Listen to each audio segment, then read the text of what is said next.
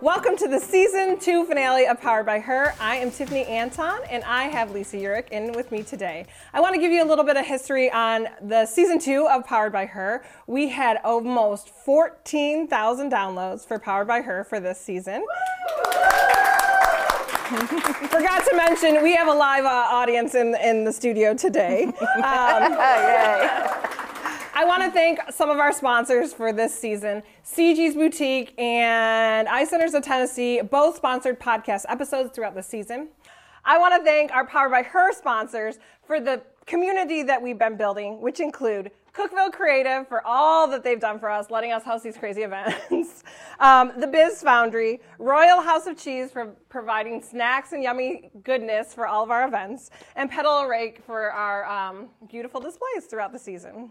Tonight's sponsors were Andrea Burkhart and Grant Burkhart with New York Life. Taylor Hill did the beautiful balloon display outside, and Royal House of Cheese with his grazing table next door.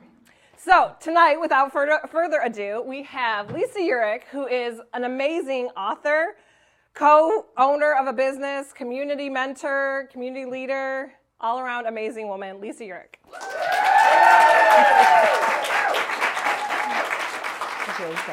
I am so happy that you're here. As I was kind of preparing for this podcast episode, I wasn't sure how well known you were in the community. I met you, I remember, at a happy hour with the Biz Foundry. It was a snowy night in January. No one else was there except you and Dave. Yeah. And me and Jeff. And I was like, who is this woman? She's full of life, full of encouragement for the community. You love entrepreneurship.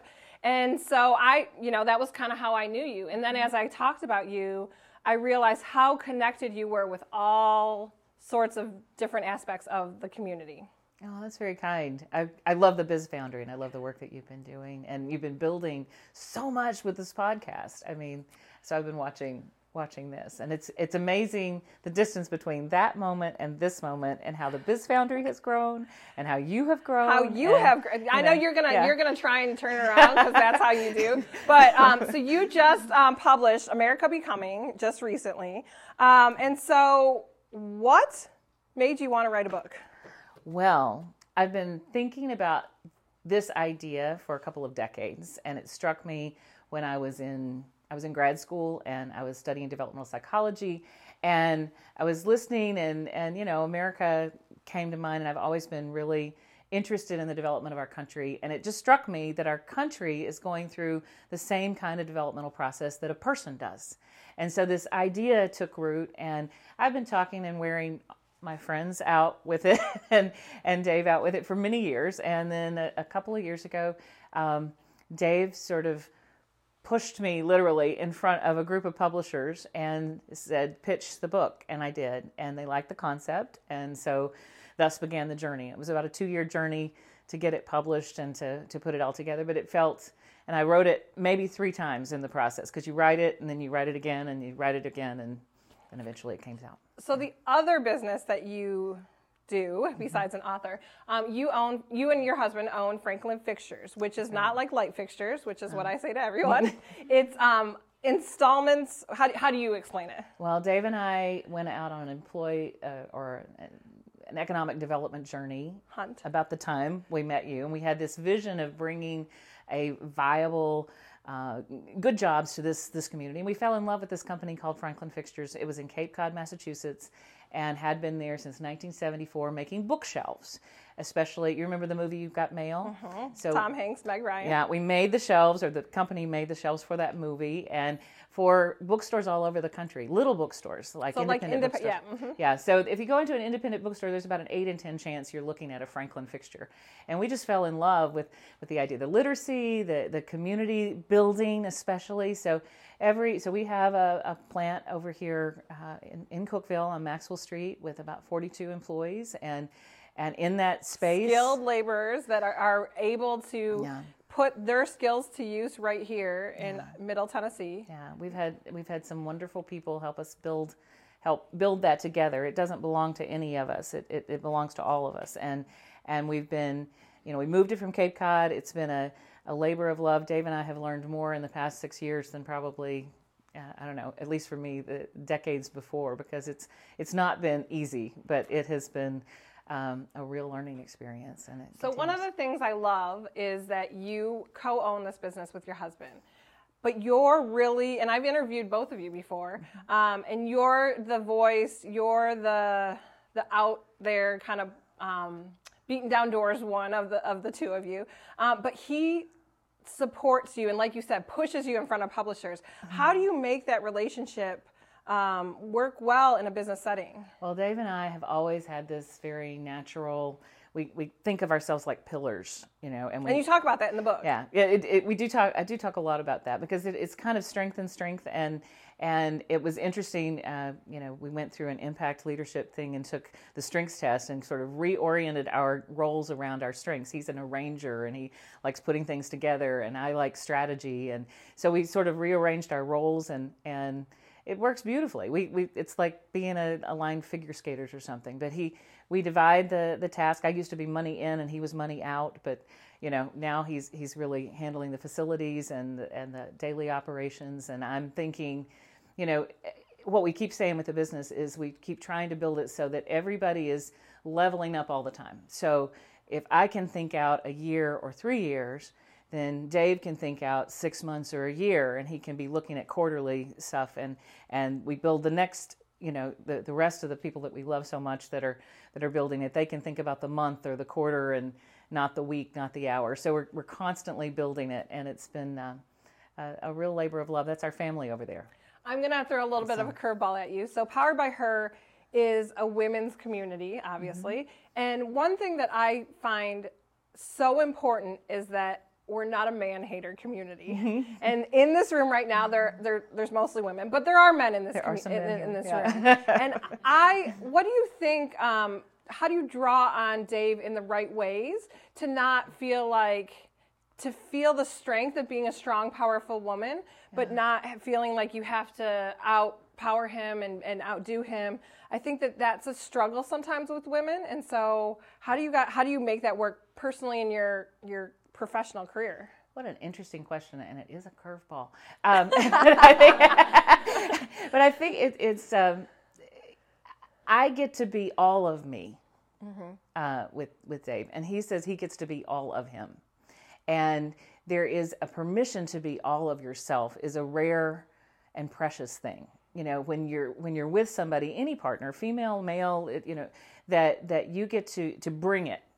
Bring everything that you are. There's not a holding back or a sense of having to subdue yourself. You get to bring all that you are. And then the work is how do we best position each other and position the work so that we meld well. And that works for us. I mean, we worked well together before we were together.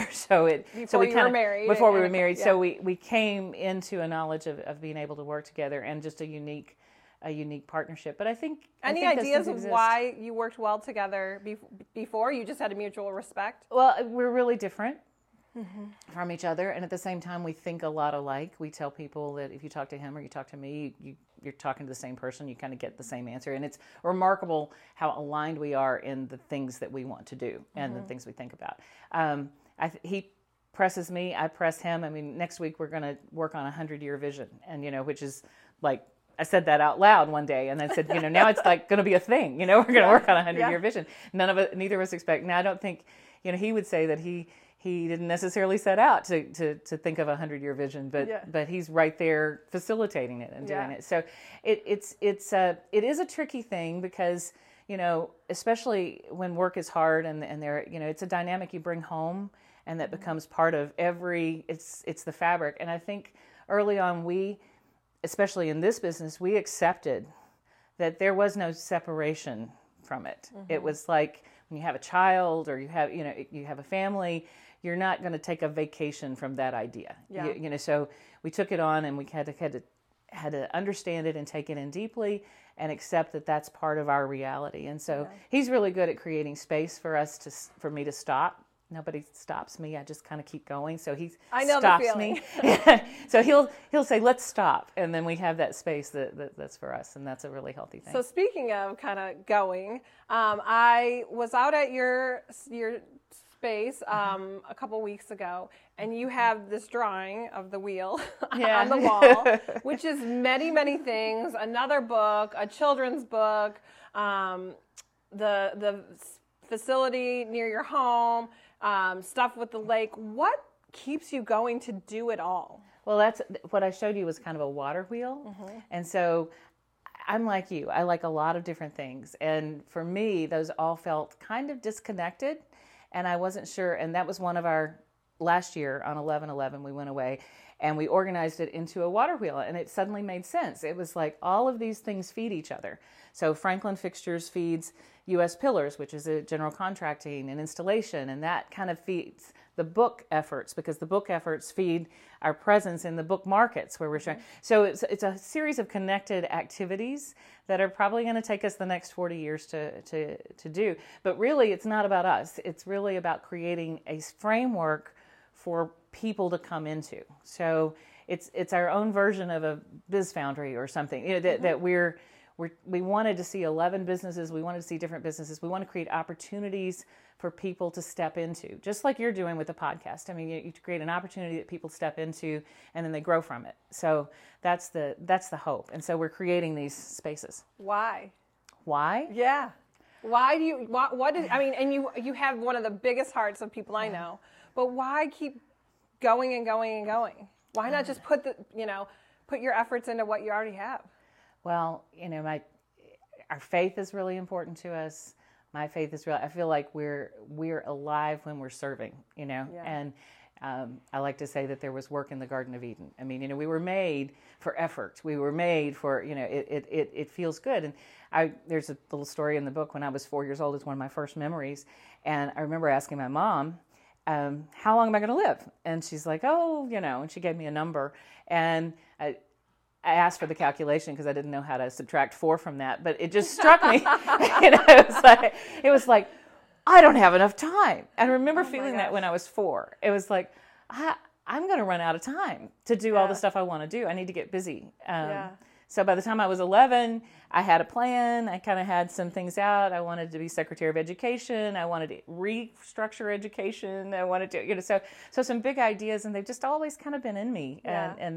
And then the book, the America's Speech, and some of that, the 4-H. I've been fortunate to be surrounded by great people and inspiring people. So at 10 years old, you said at 11 you kind of had a list, but was there, people say, what do you want to be when you grow up? Mm-hmm. Did you have a direct answer, or was it like, let me take out my, Santa's list long of things I want to do? Out of the corner of my eye, I can see my friend Sharon nodding, It's like, yeah, there was a list, And it's not turned out like that list, but the themes are all the same. Yeah.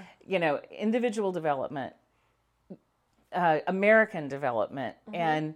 and service and growth and positivity and those kinds of things, and seeing, I really felt like in 4th grade that education needed to be redone, that it was like a bad idea. It was like, this is an industrial model and it needs to be, I was kind of old. I bet you were a joy for your teachers. Yeah, or I might have been, but I kept that quiet.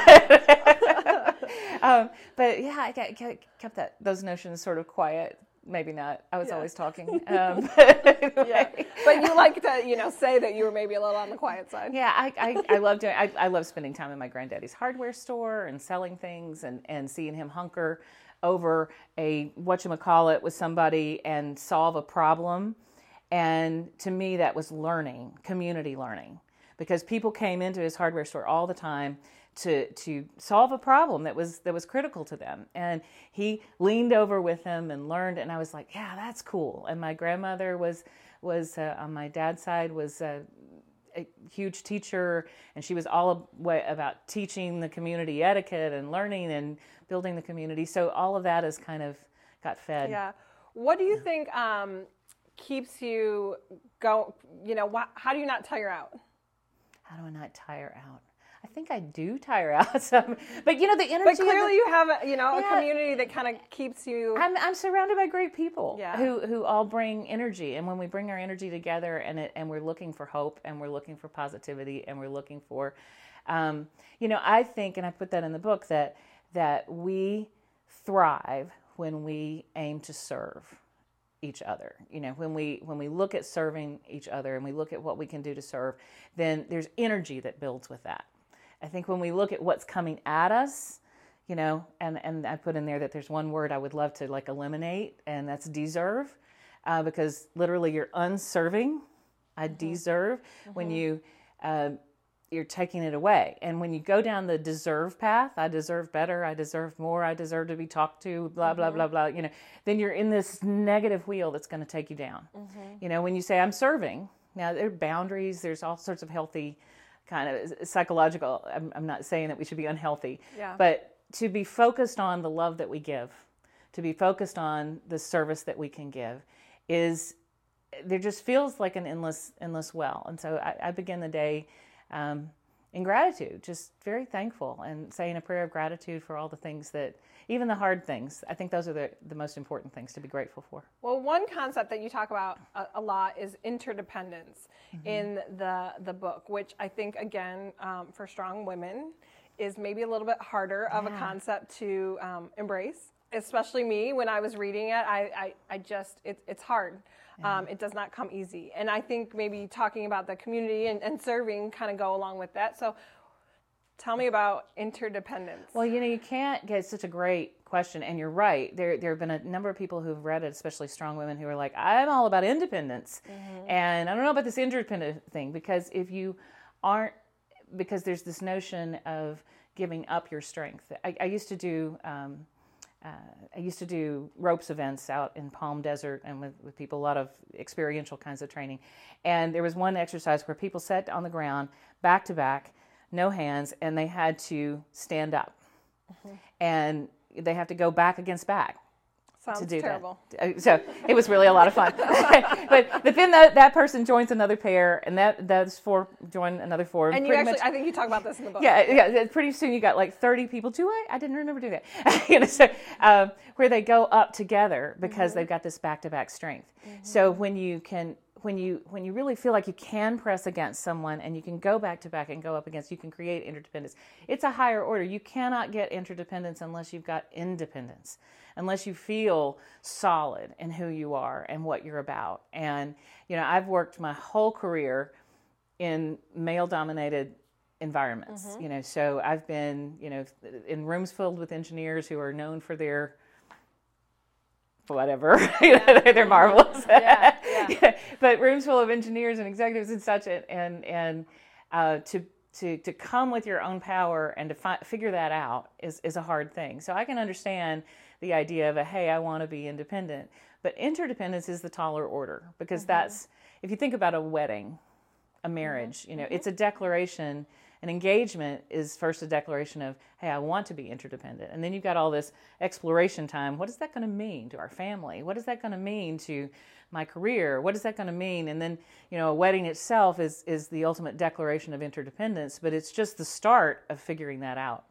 So, but it only is healthy when you've got two independent, you know, two wholes that are coming together, not out of their need or out of their, you know, I'm going to take from you, but the idea of I'm here to give to you and we're giving to each other. And I think that's really what we strive for with the Powered by Her community, is instilling that independence and instilling you can do this. I mean, the logo itself is Rosie the Riveter, or a nod to Rosie the Riveter. And so then, but bringing that community aspect of, we don't want to say go do it on your own. We want to come together. We want to, you know, have lunches together. We want to do events together. We want to be together and be right by your side and connected with you. Well, and, you know, the book is a great example of an interdependent act. It's a community act. It's a lot of people contributing a lot of ideas.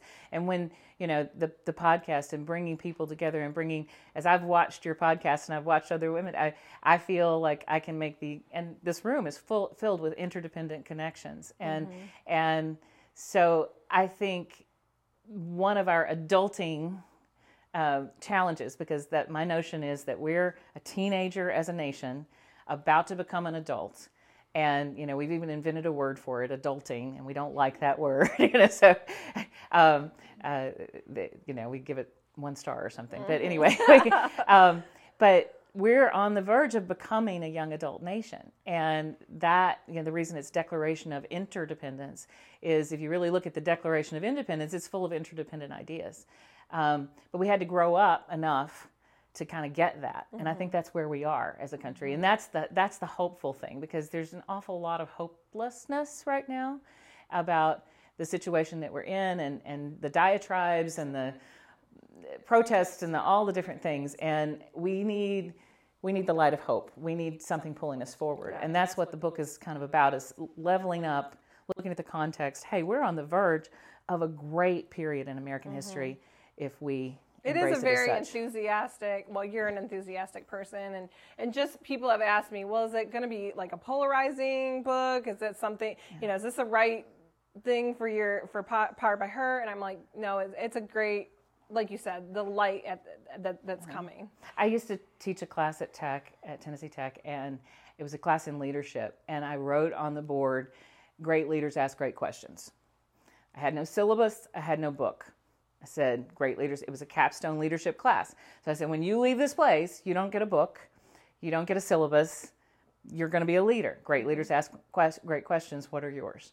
And that's what this book is about, is asking questions so that you can create a framework for yourself, to find your own answers. And I have friends who are on both sides of the political spectrum who were like, oh, this book is for me. and I was really glad to see that, because I didn't want to write about the content. I wanted to write about the context. I love people that you can have a political conversation with and you don't know which side of the line they're on. I like that, because I think that it's educated. It's like you said, it's a higher level than just kind of getting in the mud and slinging insults back and forth. It's hard. Dialogue and discussion is in there. We need dialogue, and we need space to figure out what we think. And right now there's so much pressure to take a side, and so much pressure to know immediately what you think about today's news or something, and you'll be pummeled with the heat of 1,000 suns if you say it wrong. I mean, it's hard. You know. So what I'm hoping is that groups, women, men, the groups find their way into conversation and dialogue and into these questions for themselves, so that they can move forward and figure out what they think, get some space. So what makes you stay here? Like you said, you bought this company that was in Massachusetts, and you have grand ideas. You're publishing a book. What makes you stay in the Upper Cumberland and not decide that bigger and better is for Lisa Urich? Oh, this is big. This is there's only one Cookeville. That's right. That's true. And we're gonna have like an influx after all the people listening. There's only one. I figured that out a few years ago, like a couple of decades ago. When I was starting to get into internet, I'm like, this is internet gold. There is literally only one Cookeville. Yeah. This is a fantastic. I get so excited. Dave teases me that I work for the chamber or something, because I will say this is a micropolitan town. This is we are at the. We're at the crossroads of a lot of America. We have so much going on for us right here. And when Dave and I were thinking about where we wanted to live, I mean, this is family, this is home, and we want to be here. So but as a community, I love the Upper Cumberland. I love there's such diversity, really, richness here, and pockets of really different activities and really different ways of thinking. It doesn't always find its way to the surface yet. But I think that we have a really rich fabric here. And I agree. I always say I think there's like a special ingredient about this area. I think it's diverse enough that you're not watered down with everybody being the same, but you can be a bigger fish in a small pond. I don't think that some of the stuff that we've done would have looked the same in a bigger area. Well, and in great big, I've lived in large towns. I've lived in D.C. and Los Angeles, and the bigger the community, the smaller yours. I mean, only a few people. I mean, in a community this size, you can, and in the Upper Cumberland, you can really make relationships and create interdependencies that are like a web that really help you do things. We can do a lot here. And that's exciting to me. Well, and one of the things, I mean, we could go on and on about all the million things you do, but one of the things that you were doing for a little while is that you had started a Franklin Circle, which is, you were doing it monthly, right? Kind of conversations based on the 13 values. Yeah, I love the Franklin Circle. So, and it's mentioned in the book. So Ben Franklin, when he was in his 20s, he said, I need some virtues. I need to decide how I'm going to live the rest of my life. So he picked out 13 virtues that he wanted to guide his actions in his life. And he pulled together a diverse group of friends. And he said, we're going to get together, not to argue, not to agree, but to examine each virtue and come up with one action each week that we're going to take to improve ourselves and one action to improve our community. So this little junto, this little leather apron club, they met in a pub weekly for 44 years. And out of that came the public library, the volunteer fire department, the first university, the college that people could go to, the first hospital that the regular people could enjoy. So a lot of the things that we really credit Ben Franklin with came out of this discipline of the first self-improvement club, if you would. And I love the model because it's not about arguing. It's not about deciding. It's not about influencing each other. It's about finding an action, doing that action, coming back. So we started one here, and there are about 500-600 of them across the country today. So hundreds of years later, here we are, and Ben Franklin circles are going strong. I would love to see 2,000 of them happen. There are a couple of people in this room that were in the one that we started, and we made it about 9 months. I really need to restart that. That would be lovely. Because there's a lot of time in your calendar. Well, emptiness. I read the book When. It's a great book. Yeah. And it's actually very interesting that we all have the same amount of times. Yeah. But the science around it was if you can harness that 5 hours, that's your most productive 5 hours, and protect it, you can get a lot farther faster. So I rearranged my life and started protecting a 5 hour period where I could do my hard head work and that sort of thing.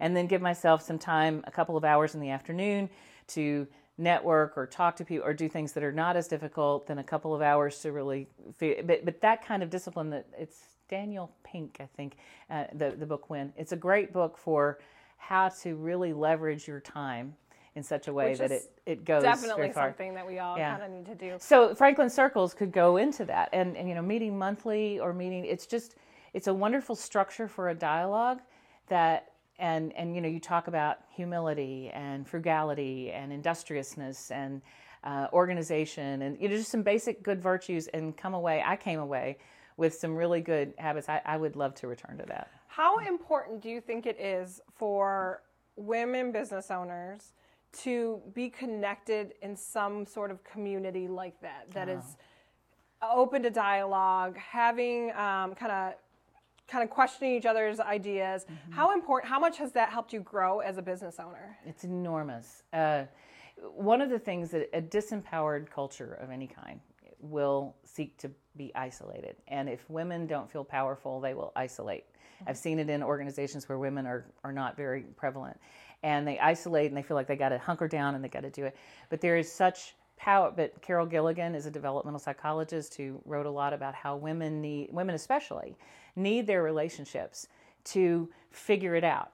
I know who I am by knowing how I'm different than you and how I'm like you, and those kinds of interactions are really important to my development and yours. And so we need our women's groups, we need our civic groups. How do you think that parlays into you as an owner? I think, knowing yourself, I think it's really important to know who you are and be confident in who you are, to be confident with your customers or with your brand or your product or whatever you're doing. It's a real thing. You work a lot with entrepreneurs, and entrepreneurs are sort of called on to be knowledgeable about a bunch of stuff that they don't know. Yeah. So for me, I tried really hard to avoid all the math classes, and I managed to get through a whole degree by only taking math for elementary education majors as a substitution. So I thought I was home free, but it was a good, easy class at the end. But it turns out that math is in my life constantly. Yeah. So now I'm doing finance and I'm doing lots of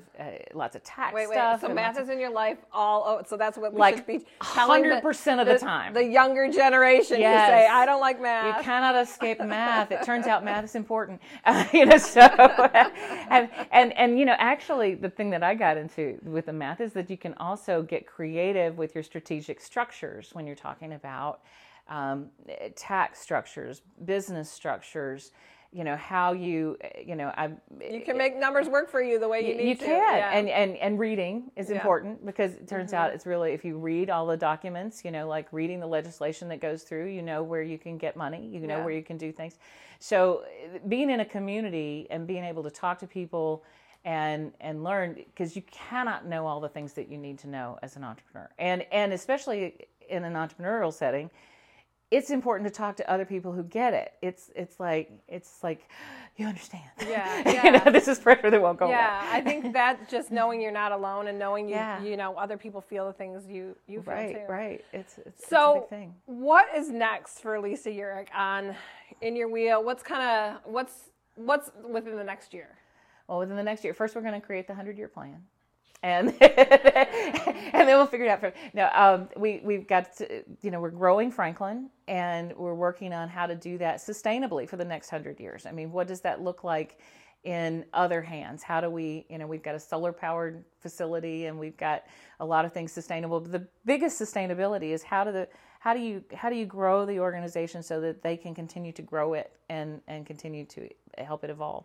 And then we're going to be working on the rest of the wheel. We've got an idea of Plenty on Poplar, which is a destination bookstore and venue in a barn kind of place. We want to grow lavender. There's a bunch of things. But it turns out that launching a book is very much like starting another small business. There are 2,000 books published every week in this country. Wow. 2,000. And 90% of them come from the big three publishers. So if you're not coming from the big three publishers and you're part of that, 10% that's coming from all the other independent publishers, which is like me, then there's work to be done. And I imagine it's true if you're with one of the big three too. They'd be like, we own you, you got to do stuff. But I'm trying to figure out how that works, and because I believe I've got a hopeful message, and that this is a hopeful message that this country needs right now. And so I want it to have a shot at being heard somewhere. And in order to do that, I've got to work on that. But we're going to work on all of it, the water wheel and Do you see yourself retiring? This is retirement. Oh, this is okay. This is retirement. Does Dave know that too? Or? Yes, okay. Dave would absolutely. So we started all of this at a time that most people would be like putting their stuff together and saying this is how we do retirement, and for us it was kind of like, no, it's all in, and it's really changed how we think about owning things, or how we think about the future, or how we think about financials or security, or it's that all that's happening, but it's coming in a different way. But yeah, this is retirement. This is joy. I mean, getting to do work you love with people you love. Well, then I'm retired too. So there you go. I think that's isn't that retirement? Yeah. I think stopping all of that just feels unhealthy. Somehow. I was a teacher for 5 years, and I stayed at home with my kids after that, and so I had told people to throw me a retirement party. I love it. I was 30 years old, and I'm like, I'm retiring from teaching. There's a wonderful lady named Tanya, I can't remember her last name, in Crossville, and she wrote a book called Retiring Backwards, and I was inspired by her several years ago. But she just basically said, spell out your life in the way that you want it, and then why not have that now? Why not frame that now? And we're in, at this moment, and I say this word, and Dave says, sans-demic. We are literally sans without demic people. And if you kind of look that up, and the demographic drought, we didn't make enough people 25 years ago. So we have fewer people right now in the workforce. And then we lost more baby boomers during COVID. And so now we have this it's both a problem and an opportunity. So for businesses that are trying to grow their workforce, they're going to struggle to find people.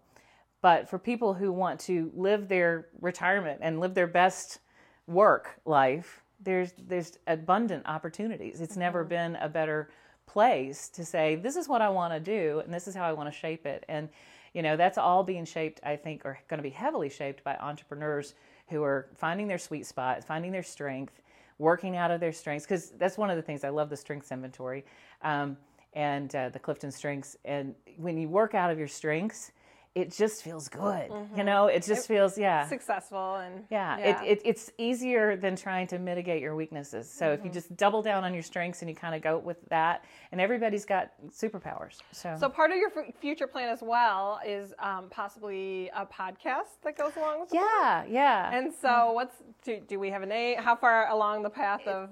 It's America Becoming. Our Time is Ripe.